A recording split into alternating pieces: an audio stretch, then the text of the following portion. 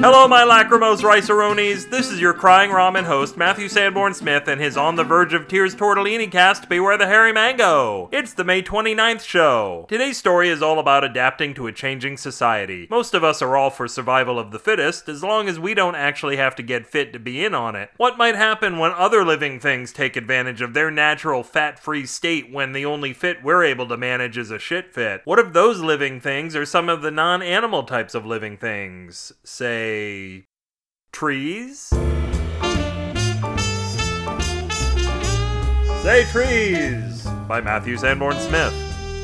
As more and more of the world's money got sucked toward the few people at the top, folks on the bottom started turning to the old-fashioned ways of getting by, like baking their own bread, or slaughtering their cattle, tanning the hides for shoe leather, and then boiling that shoe leather for dinner, or offering up their youngsters to the volcano gods. One popular money-saving tip was to brush one's teeth with a twig, just like Grandma's prehistoric ancestors used to, thus saving money on both toothbrushes and toothpaste. This idea caught on so well, using the twig as humankind's handiest tool spread to other arenas. For instance, having surgery performed on oneself with a twig saved a body the cost of the hospital, the doctor, the anesthesiologist, and the cost of living entirely. People sold their cars and started driving twigs to work, which sounded pretty dumb until you discovered they had no work to drive to, and then it seemed like a brilliant idea. America's defense budget was pared down until it was arming itself with intercontinental ballistic twigs, which might not level a city, but if you got one in your eye, you'd know it. Football players tossed around the twig skin, and people smoked twigarettes. But let's get back to the toothbrushing one. Bregmere was a pioneer. He decided if brushing his teeth with a twig was good, then brushing his teeth with an entire tree would be super fantastic. Not only would it be faster, it would be more thorough, as all the dark nooks and crannies of his mouth would be scrubbed clean by the tree's multitude of branches, leaves, animals, and insect life. And to be honest, once Bregmere had thrown himself into his new hygienic regimen in earnest, he'd enthusiastically scraped most of his flesh from the lower half of his face, and now had the biggest smile anyone had ever wanted to see.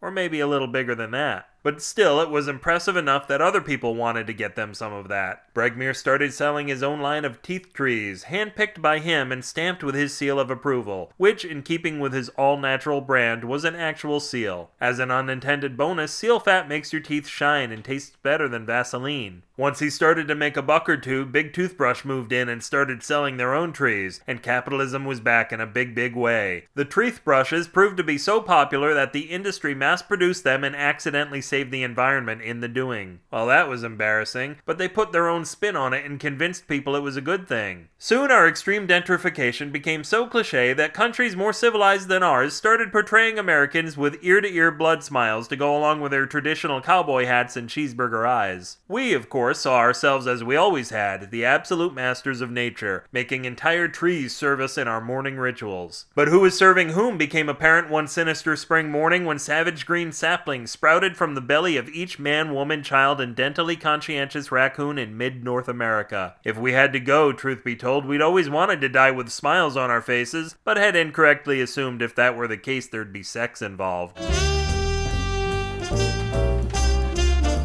If this story made you twig out, you can plant it and other vegetative statements at the internet denizen of the Leafies Give Us Oxygen, BewareTheHairyMango.com. Plow inspiringly through the comments for this post or Monchichi mail me and we'll stuff our Japanese monkeys at Matthew at BewareTheHairyMango.com, or use them to get in to see Richie Rich and beg for money at BewareTheHairyMango at gmail.com. Whenever we planned our prison riots, the SF and SF signal used to stand for Shanked First, which is the foremost ranking in our all hell's breaking loose revenge scheme. The first one to get it will be Vinny the Box, the one cable company executive we know is locked up in here with us. We'll be visiting his cell next Tuesday sometime between 10 a.m. and 4 p.m. I must go down to the seas again, to the lonely sea and the sky, and all I ask is a Twitter account called twitter.com/upwithgravity and a phone to steer her by. Yar. Couple weeks from now, I know you're going to be starving for some Maddie in your life. If you can stand my politics, you might want to friend me on Facebook under my own name. You might want to somehow make it known that you're a Mango fan and not just another creepy person. You're a special creepy person. Or you can Beware the Hairy Mango's Politics Free Facebook page, which is still going to be around. You can learn all about my other stuff by way of MatthewSanbornSmith.com, read the blog I don't write enough for at the1000.blogspot.com, read my upcoming story in a literate magazine called Rubble People, read my story after that in some future issue of See the Elephant called The Wardrobe. Jeezy, Pete, maybe it's a good thing I'm ending the show. You might be in danger of overdosing on me. I'm having trouble fitting up your nose as it is. There is $1 in my PayPal account. It is lonely. Your lack of one fellow dollar giving fuels the darkness within it. Its sexy George Washington sheds a tear. The tear wets the bill. I pull the bill from my wallet. I shake it at the cashier. The cashier takes the bill. The cashier feels the wetness. The wetness is mistaken for sweat from my bottom. The cashier calls security. This podcast plummets parenthetically through the holes between the punctuation marks of your soul, clutching nothing but the quickly unraveling words of the world's longest run-on sentence, and that sentence is 30 days, but its lawyer says it can get it out in 45 with good behavior, so maybe its biggest crimes are its choice of legal representation and fishing without a Creative Commons Attribution Non-Commercial Share-alike 4.0 international license. Until the government imposes a levy on all opposable digits called the thumb tax, this will dry heave the memories of Matthew Sanborn Smith and remind you, when you've got a long walk ahead, you're sad to see your car stall, but when you've got the runs, you're thrilled to see your toilet stall. Good night.